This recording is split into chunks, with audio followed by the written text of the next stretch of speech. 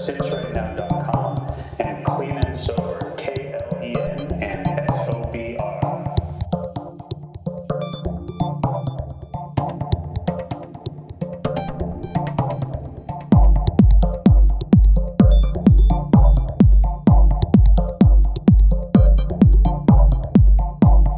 Since you've written your 4-step, now you're ready to tell people. You know, I didn't write my. No, I know, but that's the fun part to talk about. Like what you were scared of, why you didn't do it. Oh, what I was scared of, why I didn't write my 4th step? Well, you know, I don't know if you got a chance to read, but I found that 13. Did you really? I did. I can. Let's talk about that. You know, what's interesting is Let's whip that out and see what they were. so I posted it on the site and I've tweeted it out.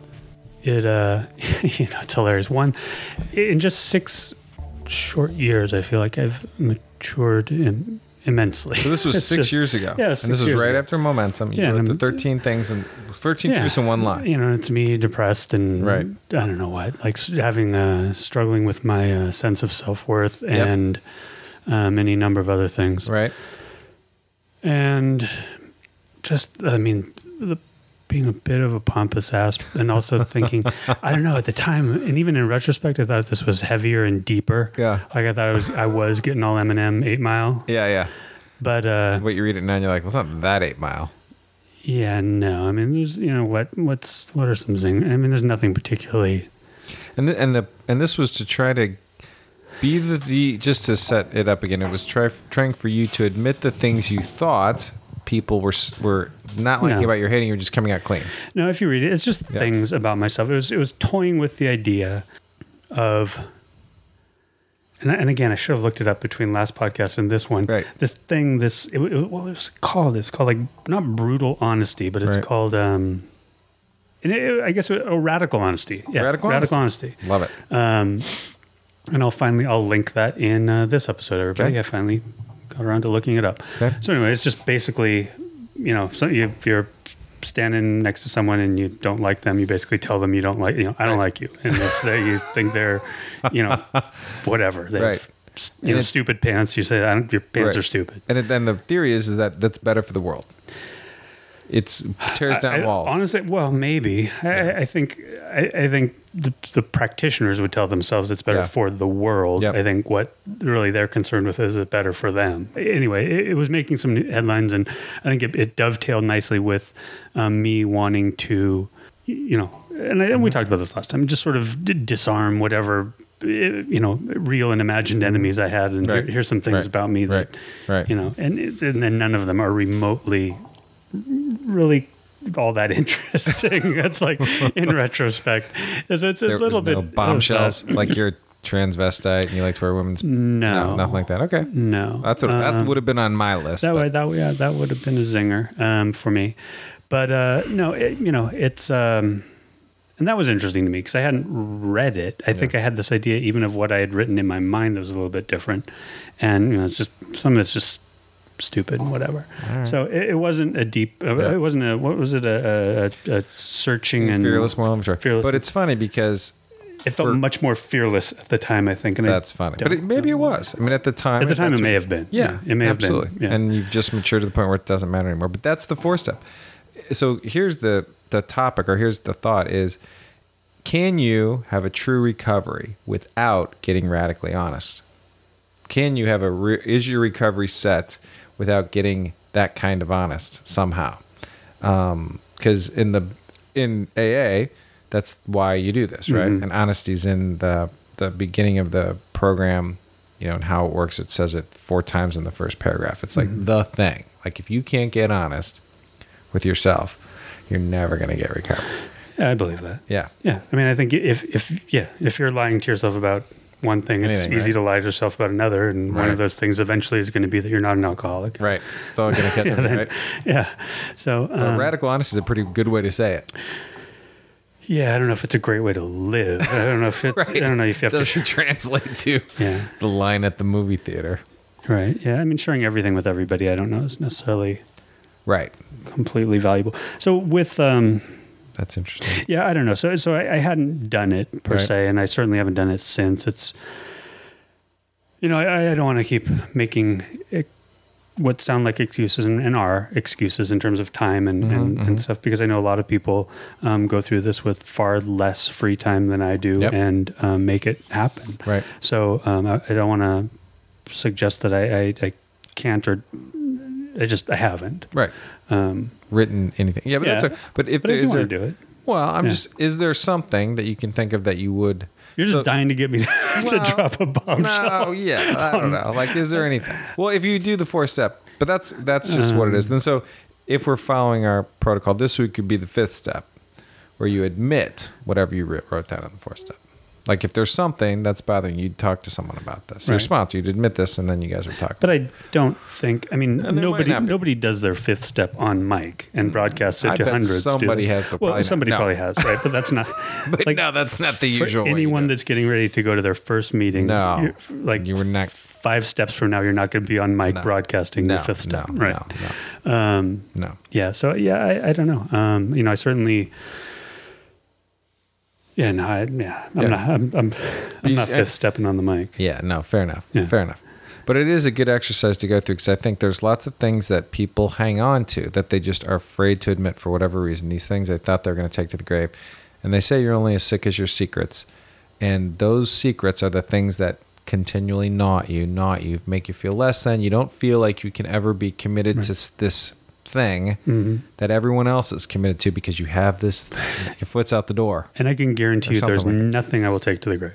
Okay, good. I mean, I without a doubt, if I come up with anything that I may have forgotten, I will get that out. Yeah, it's just, who cares? It's like, I get that. We're humans.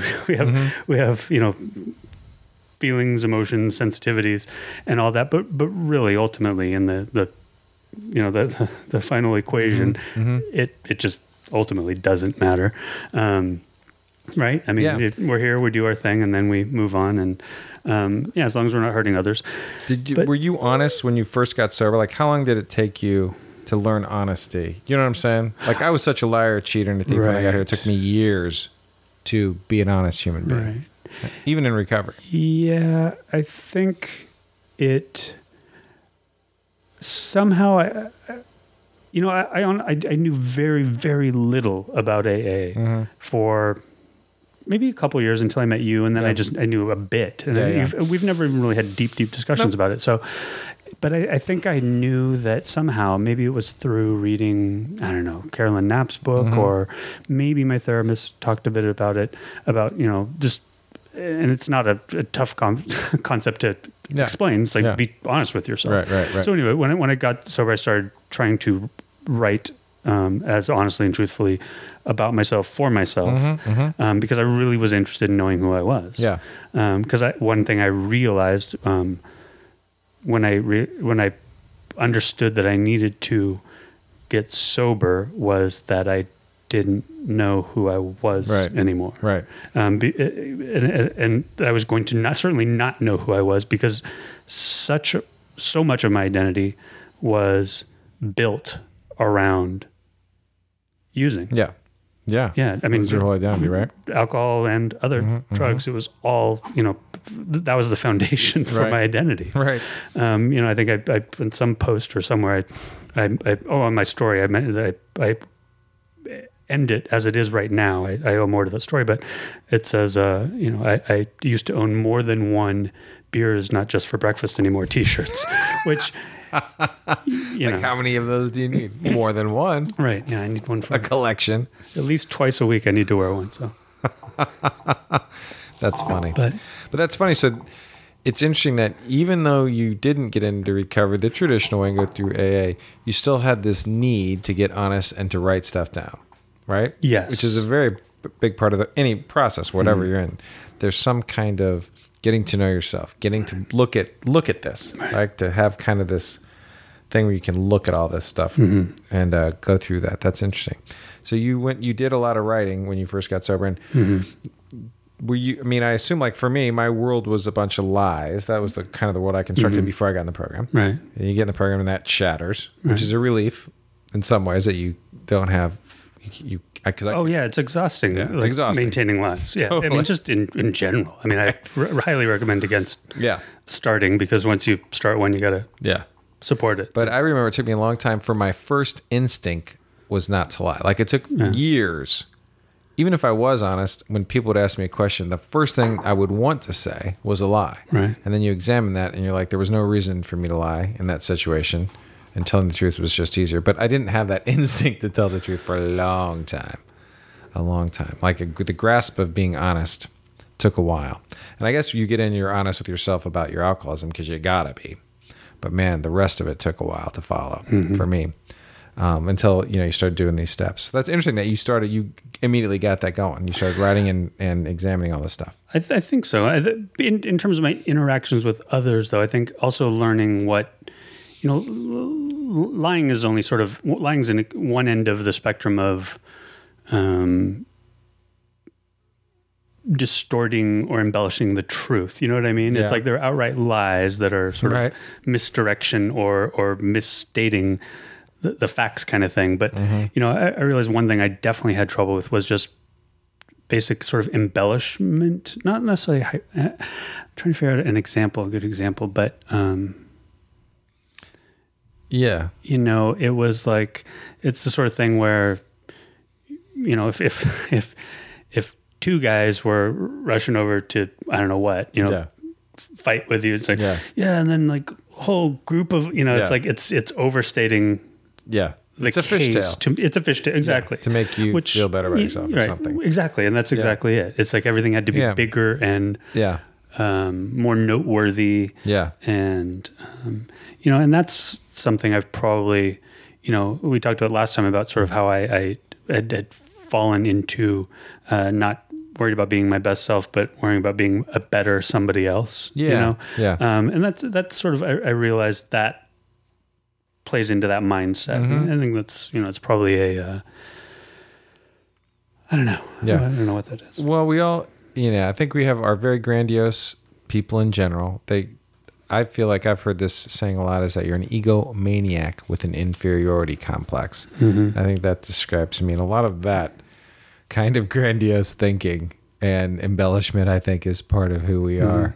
Yeah, to cover up something, right? Or to cover up something fundamental. But I think, the getting honest with yourself and realizing that over time you don't have to be that way, right? That you were just completely whole. It's funny.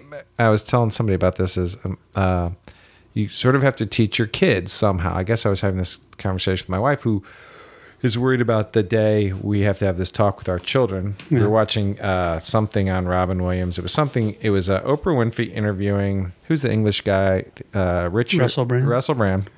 About heroin addiction on yesterday. And he was talking about how he's really outspoken about how people can get help, and he's very articulate about what the disease felt like. And he actually had a video of himself shooting heroin at some point, and just what that looked like. And so now he's clean. And he was talking about it. And my wife was obviously, worried about, oh my God, the day we have to tell our kids this, and genetically, they could be predisposed about, a disease. And and at the end of it was like, you're trying to teach your kids that God made us with everything we need, and you don't have to take something from outside of you and put it into yourself to be whole. And that's what Russell Brand was sort of talking about, that's what this addiction is that you, in order to be whole, in order to feel whole, you have to find this thing outside of you and shove it in your body, no matter what that is. And, for me, it felt like if you can give that sense that God, your higher power, whatever, made us complete. You don't need any of that stuff. Cigarettes, food, sex, whatever. Right? Yeah, right? You don't have to be addicted to any of that stuff. Right. So it just felt like the thing that you can, if you can impress that upon your kids or teach them that thing, regardless of what their journey is. But like your kids are going to try all this stuff anyway. It's just like, oh man. Yeah. So anyway, I guess so. When you say that, it's like I drift off into like, really?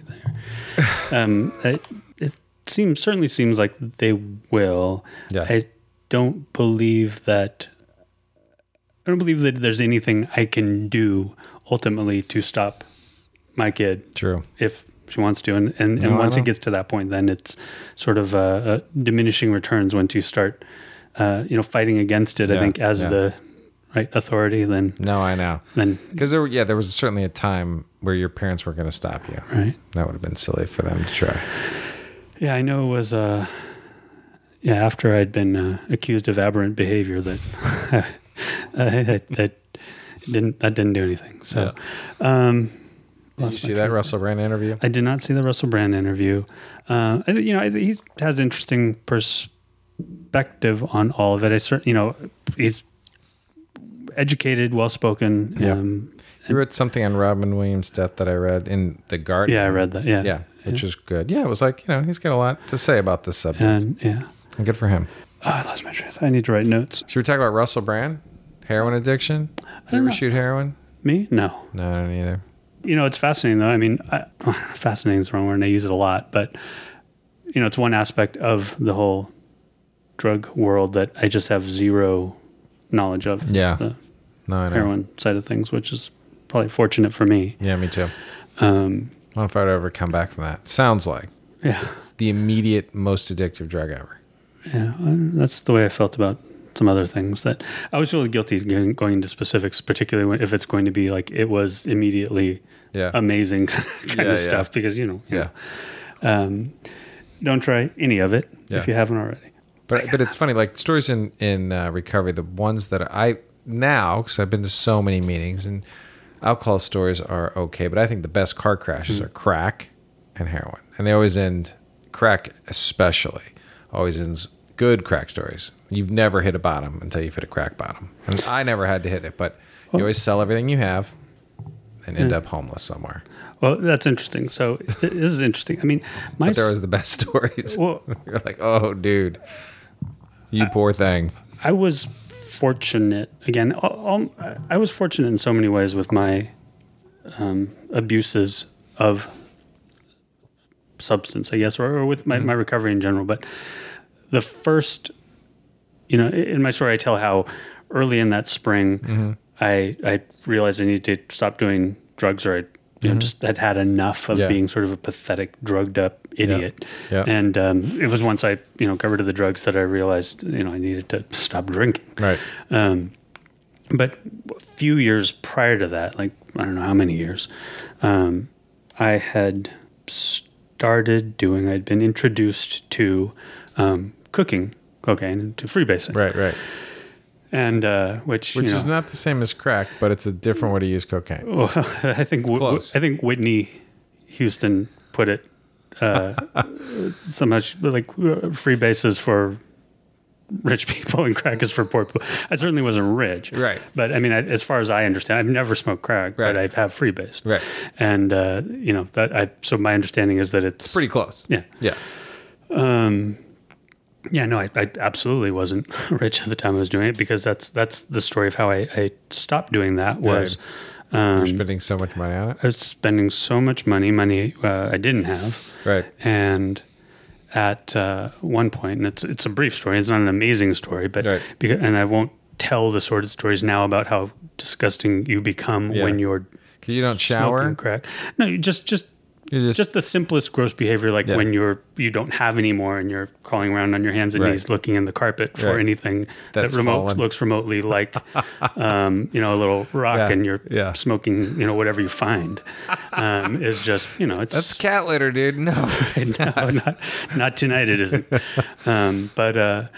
I basically had no money for anything. I think rent, whatever, food, I don't know what, anything. I didn't have money. I'm certain that all I cared about having any money for was to buy more Coke to cook. Yeah. And I think I called my mom.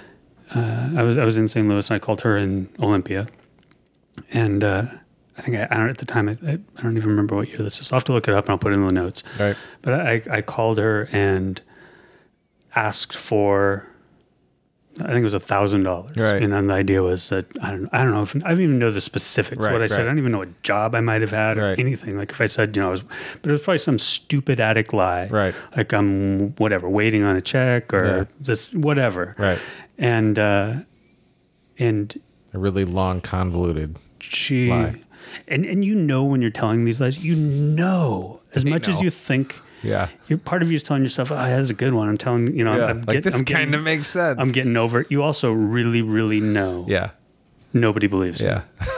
Right? And deep down, you're pretty sure. Yeah. If you're honest with yourself, you know that they don't believe it. Yeah. So anyway, and she said... That's so funny. I can't remember exactly, but basically it was, I'll send it to you, but you have to quit what you're doing. Yeah. And... what are you talking about, Mom? I'm pretty sure I said okay. I mean, it was just so. I think I was struck by a massive, devastating bolt of shame because she knew. Yeah, and I just felt gross. Just so low. Yeah, I was brought so low by it that I knew that whatever hours before. Or in the wee hours of the morning, I was probably crawling around on my hands and knees looking for some piece of whatever in the carpet to smoke. Right. And I'm asking my mother for money, and she's like, "Sure, but." Yeah. And that's what it took for me to stop smoking crack. Oh, so you did. And so I did. Wow. Honestly, what has played such a massive role in my recovery, in the early days, was just. The power of, nobody ever brought it to bear. Nobody like that. My mom didn't set out to shame me with that, but it I think specifically because of that, the shame I brought on myself was so great that it just crushed that desire out of me. Yeah. And a hugely powerful motivator, shame, and people bring tons of it in. My God, them. Yeah.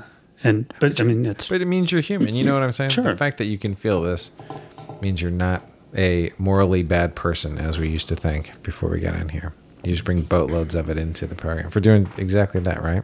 Right. Shameful. But yeah.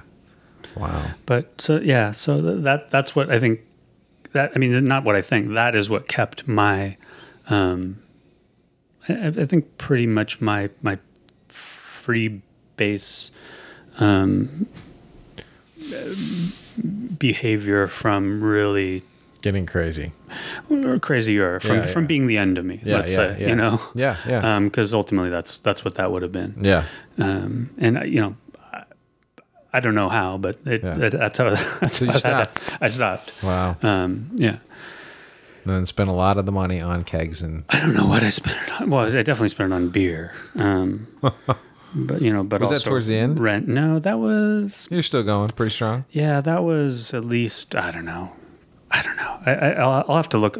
I'll say it over and over again. I am so bad with dates, people. Yeah. Just time frames. Everything exists to me as a sort of floating incident in a general period of time. It's like. So I'll have to look. I can pin it down if I look it up. But yeah, it was years before. It's strange. What are those little things that you'll cross? Because we pulled that shit all the time, all kinds of stuff like that. And it's interesting the things that actually caused great enough shame to stop what we were doing.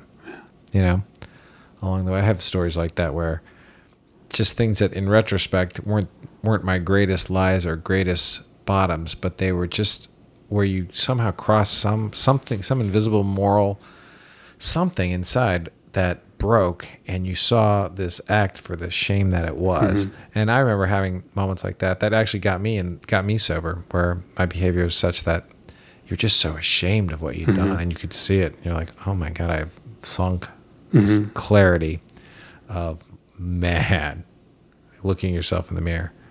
Just doing things that you couldn't fathom doing. Yeah. If it wasn't for, right? And there's nothing lower than that. There's nothing feeling lower than that, crossing that. And I don't know where that comes from. I mean, everybody has that in them. And ultimately, those are the things that allow you to hit bottom, see things clearly, get help. These are the things you just cross that. And then you bring all that stuff in the program, which is a lot of what you're getting rid of in the fourth and fifth step is that kind of stuff. Which is an interesting point that you made me wonder. So I'm guessing, certainly by the time you get in the program, it's probably very little or whatever. It's not all about the program. By the time you decide to get sober begin your recovery. Yep. And you are regardless if you're doing a fourth step or you're just trying to be honest with yourself and sort of, clean out the shame. Yeah, that's exactly it. How do you get rid of that stuff? Or I would imagine that there are few, if any, items on that list that happened sober. Right. I mean, do you have? I had a few in my early years. Yes, and they were all relationships, and they were all how I treated girlfriends. Oh, okay. Yeah. Sober. Okay. Just shitty things that I did. Right. Sober. And this was in my late 20s. Right. So, and I'd been sober for a while. That I feel ashamed of. That I look back and say, that moment, I'm ashamed of that behavior, and I was sober. So that's it. Yeah. Okay. Relationship shit. Yeah, because if I think, yeah, and lots of shit that I did. Yeah, when I was drunk, of course. Right. Of course. Lots of that stuff. Yeah, and so for you, I mean, from a addiction standpoint, it was mostly alcohol. Yeah, mostly alcohol. Okay. Yeah, I did all the college drugs that you do. Oh, right. Mushrooms, acid, ecstasy. Right. Those kind of things. Yeah. But it was mostly booze. Right. That's what got me in trouble. That was definitely my drug of choice. Yeah. Definitely. And, something else we had talked briefly about, we're all over the place. It's like I thought we might end up talking about shame. But I like the shame thing, yeah. Me too. I do like the shame. It's just, everyone has it. What do you do with it? And AA has this thing to do with it. But what do you do with it? Like, I love this idea of posting, getting this out there. There's so many ways to confess in today's society. Sure. Writing a blog, writing this, writing that. And the act of getting rid of all that stuff, right? So it doesn't have power over you anymore is a big part about staying sober, right? Yeah, and I'll tell you, I mean, the more time I spend online, I think I admire the people I run into in recovery. A lot of them, very early in recovery, mid to long-term recovery, that are doing this all, for all, it's sort of in public, in a sense, and they're posting about it, they're tweeting about it. And it's, and I guess for me too, never being, in the rooms and hearing stories and listening to people talk about it, it's just been so an affirmation. It's wonderful to find yourself amongst your own. Yeah. You know what I mean? But not that I'm glad there are others that share this affliction with me, but I'm glad that there are others on this journey, at whatever stage they are, and that I've finally found them, is great. But, there's a lot of stuff that is, from my perspective, when I think back on my early recovery, it's like astonishingly courageous that people are putting out there. All this kind of stuff. Yeah, and they're getting it out with social media, which place is somewhere that you can go and confess your shame. I'm sure there is, like a random anonymous place to post things you've done that you're ashamed of. Well, there's Post Secret, which is kind of like that. It's Post a Secret. Yeah. Anything. Yeah. That you've done. That's good though. Get rid of it. Yeah. But and I think a lot of people get rid of a lot of stuff. Or, I think get rid of it even implies, I don't know, because there's no shame in the sharing. I don't think. Right. I don't think there's any shame in that. So right. The getting, I guess I would hesitate to say. Yeah, it's what's the part of it? The sharing. Yeah, you're bringing it to yourself. They're putting it out there. Someone else and to God. These things. So part of me really sort of envies that I have it now, so I guess there's nothing to envy, but this community now. But it's funny in AA. There's a part in the fifth step where it says, "Can you just do your fourth step with just you and your higher power? Why do you need this other person? Right. What's the point of all that?" And I think the point of all that is, as you said, there's no shame. It's this idea that you have to tell another human being, right? That sort of sets it, or it makes it human, or it makes it official, I guess, that you've done that before, versus just throwing it up to a higher power, never discussing it with anyone. Yeah. It's not the same thing. And I think we talked about this last time too, that I think you had mentioned that maybe the audience for my blog was the higher power that I was putting these 13 truths out to. Yeah. And to a large degree, that's true. I think reading back on it, I think my my shame in rereading it Right. is it feels so unworthy. Is that how you look at it now? It's unworthy? To some degrees. I mean, if you when you read it, and what I start out with, I've never read Tolstoy. I mean, who gives a shit? I think for me, intellectually somehow, and the intellectual that I was clinging to the idea that I had to be smarter than other people, an intellectual, and so to my mind, this was a huge revelation that you were that I have not read Tolstoy. That's interesting. And everyone thought you had. Well, yeah, I mean, that was the I probably gave off that if I threw out the word Tolstoy that I knew what I was talking about. I have no idea what I'm talking about. What's number 2? Let's read these. These are good. Well, I'll just throw them out. I've never thrown a punch. Never thrown a punch? I've never thrown a single punch. That's still true today. Still true today. I never will at this point. I'm not. I mean, there's no why. Sure, I'm with you. Unless you really had to, but yeah. But there's more to it. There's notes to all these, but I'm not going to bore the audience who may have read some of it. I'll comment on that. I have thrown a punch when I was drunk, and I missed the guy and fell down. I did that quite a bit.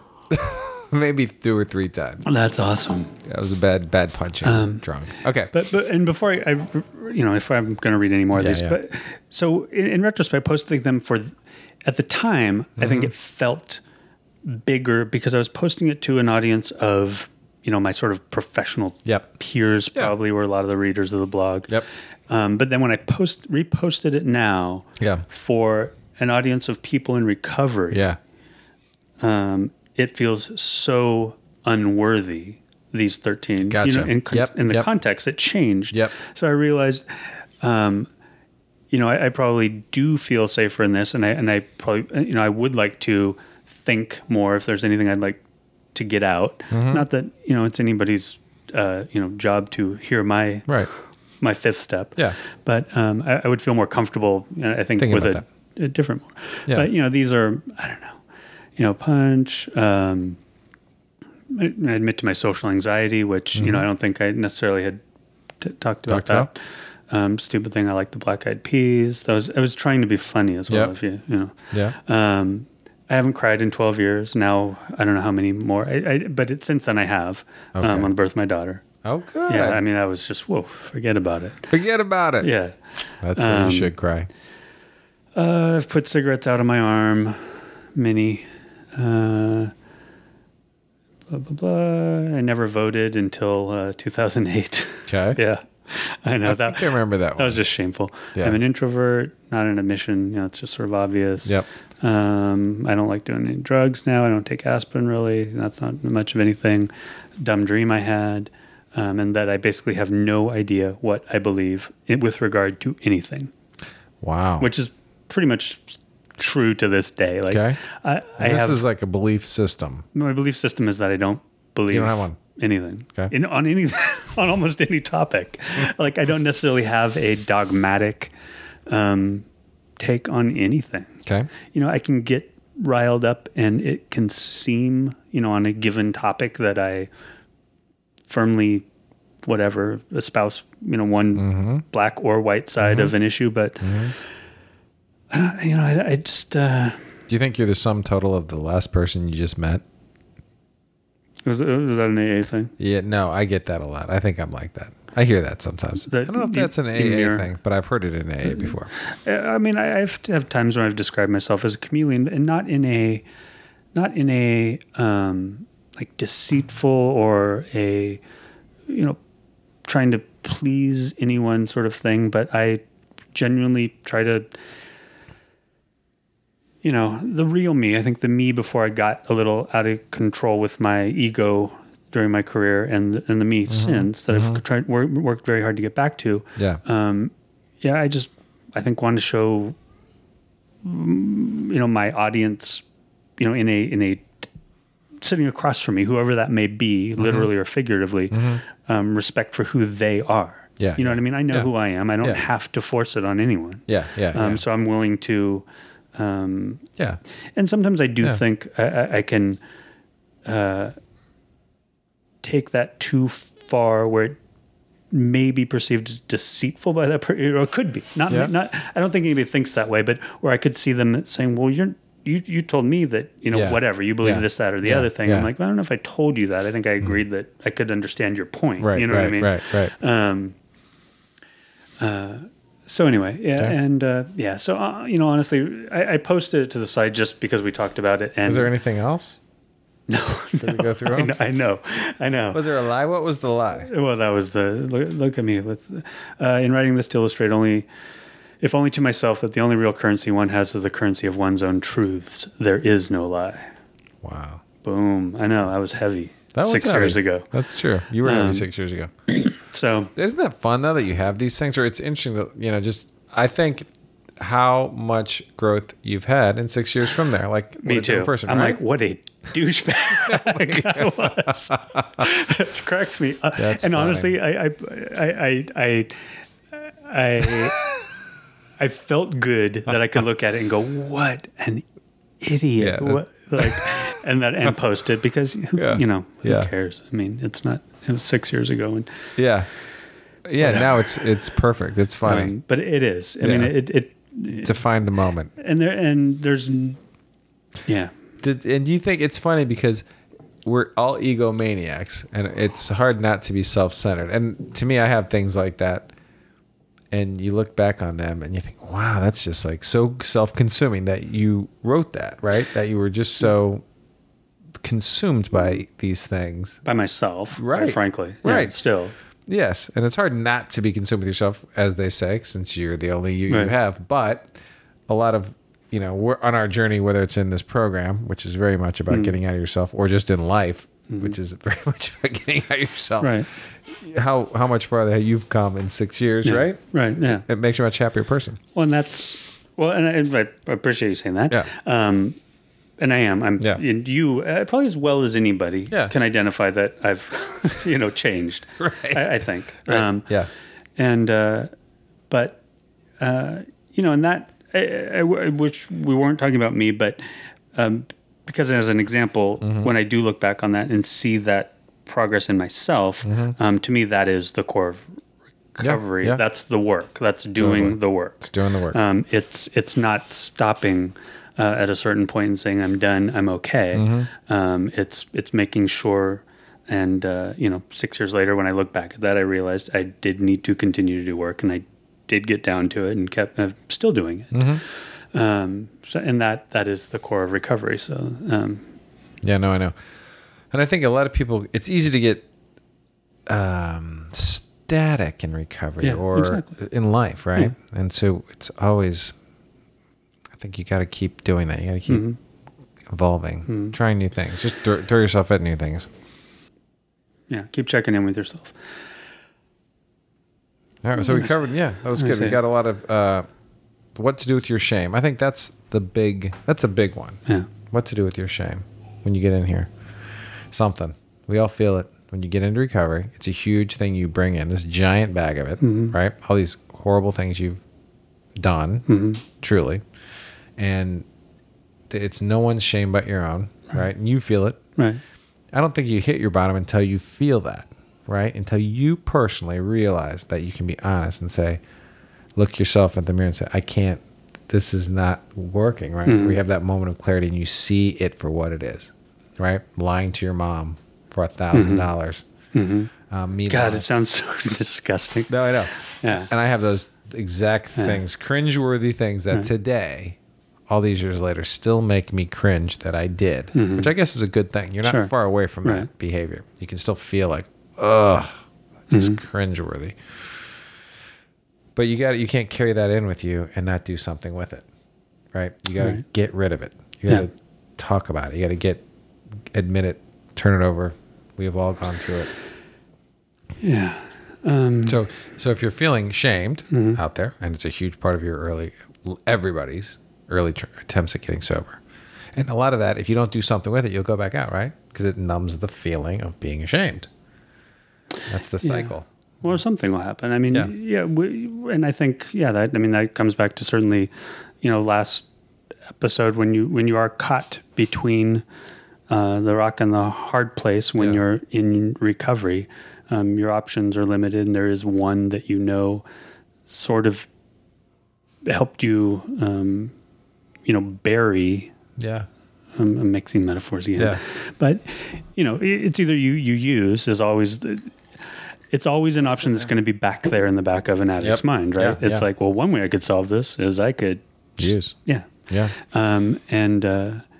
The other is a much more final, and we talked about that one, and we hate that one as much as we hate, the using. Yep. But there are so many other options to deal with that shame, and you just get it out there and be done with it. And there's so many people that have, I know in AA, what is it? You don't compare your... Yeah, don't compare your stories. Your stories, right. Don't compare yourself. I think, all have your own individual thing. And that's always a challenge for me, because I always want to do a caveat that, I know I didn't have this that bad, or I did have this worse, or but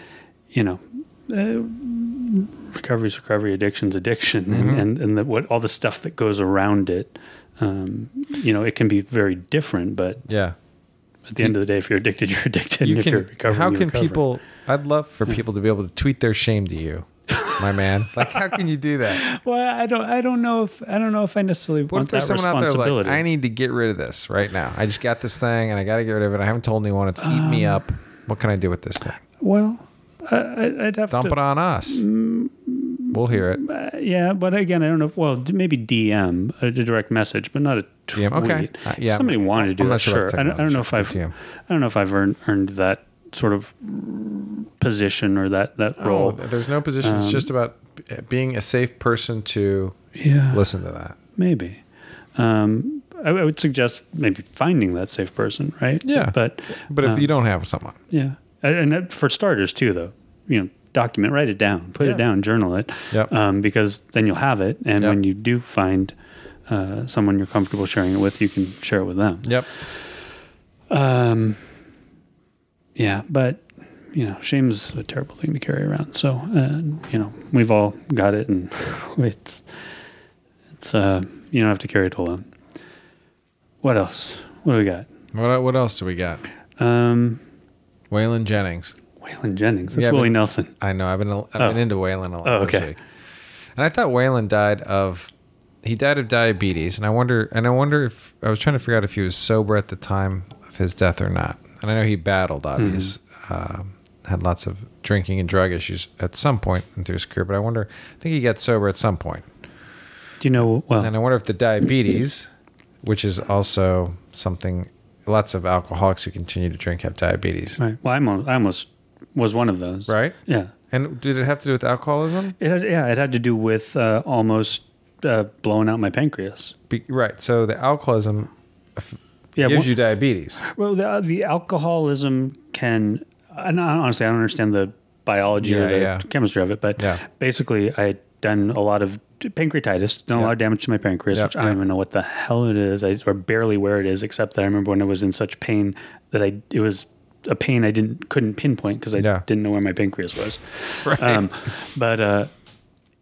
And I guess I averted the sort of destructive, the actual final, the finality of pancreatitis. Right. I had some bout that just almost got me there. Wow. But when it can destroy your pancreas. Right. I think it's just another organ in there that filters crap that you put in your body. Right. And my understanding, the doctor at the time told me that I was drinks, 2-3 drinks away from basically destroying my pancreatitis with great finality. Right. And when that happens, you become a diabetic. Interesting.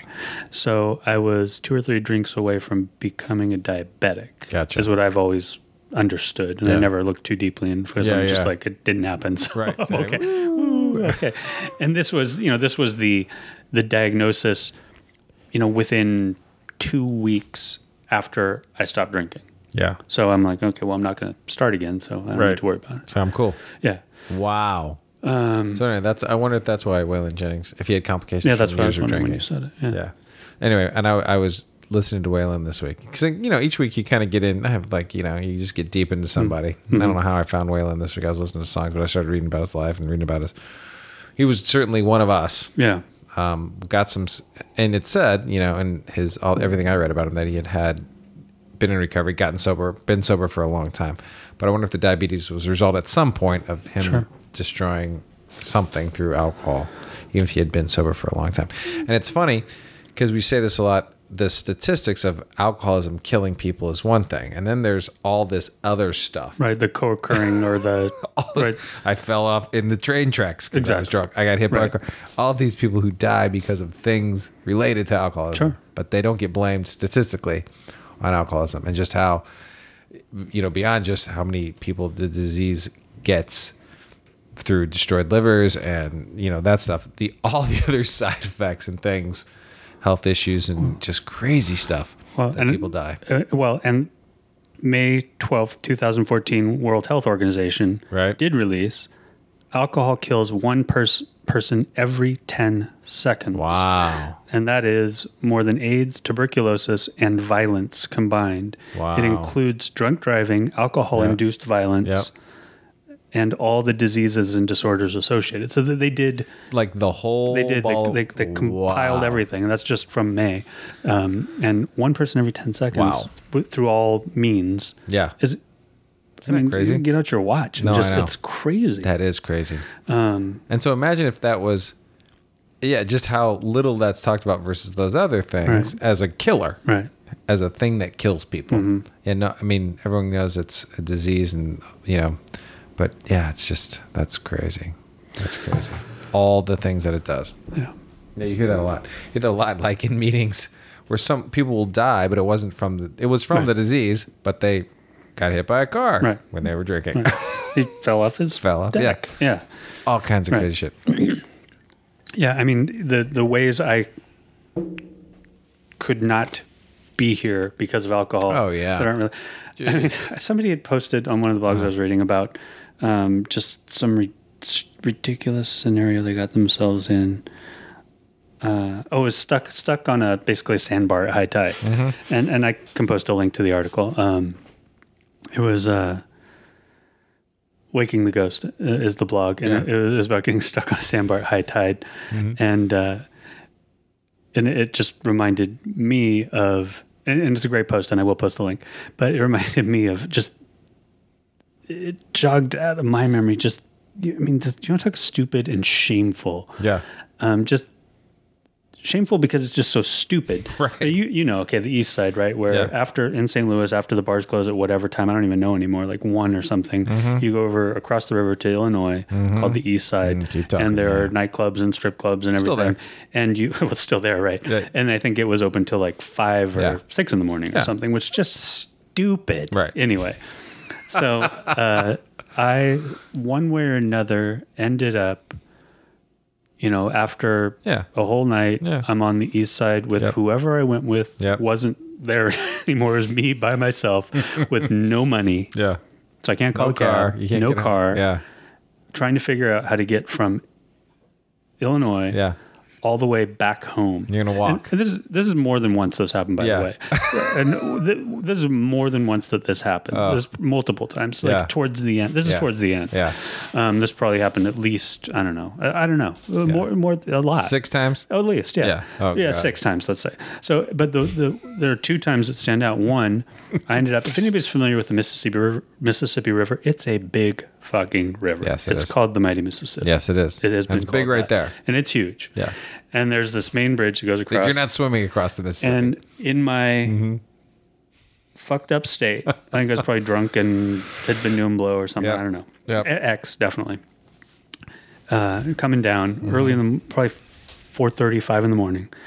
I decided that I have to get across, but at this point, here's stupid. Here's the way shame doesn't work. I was ashamed. I figured, okay, I'm gonna have to walk across the bridge.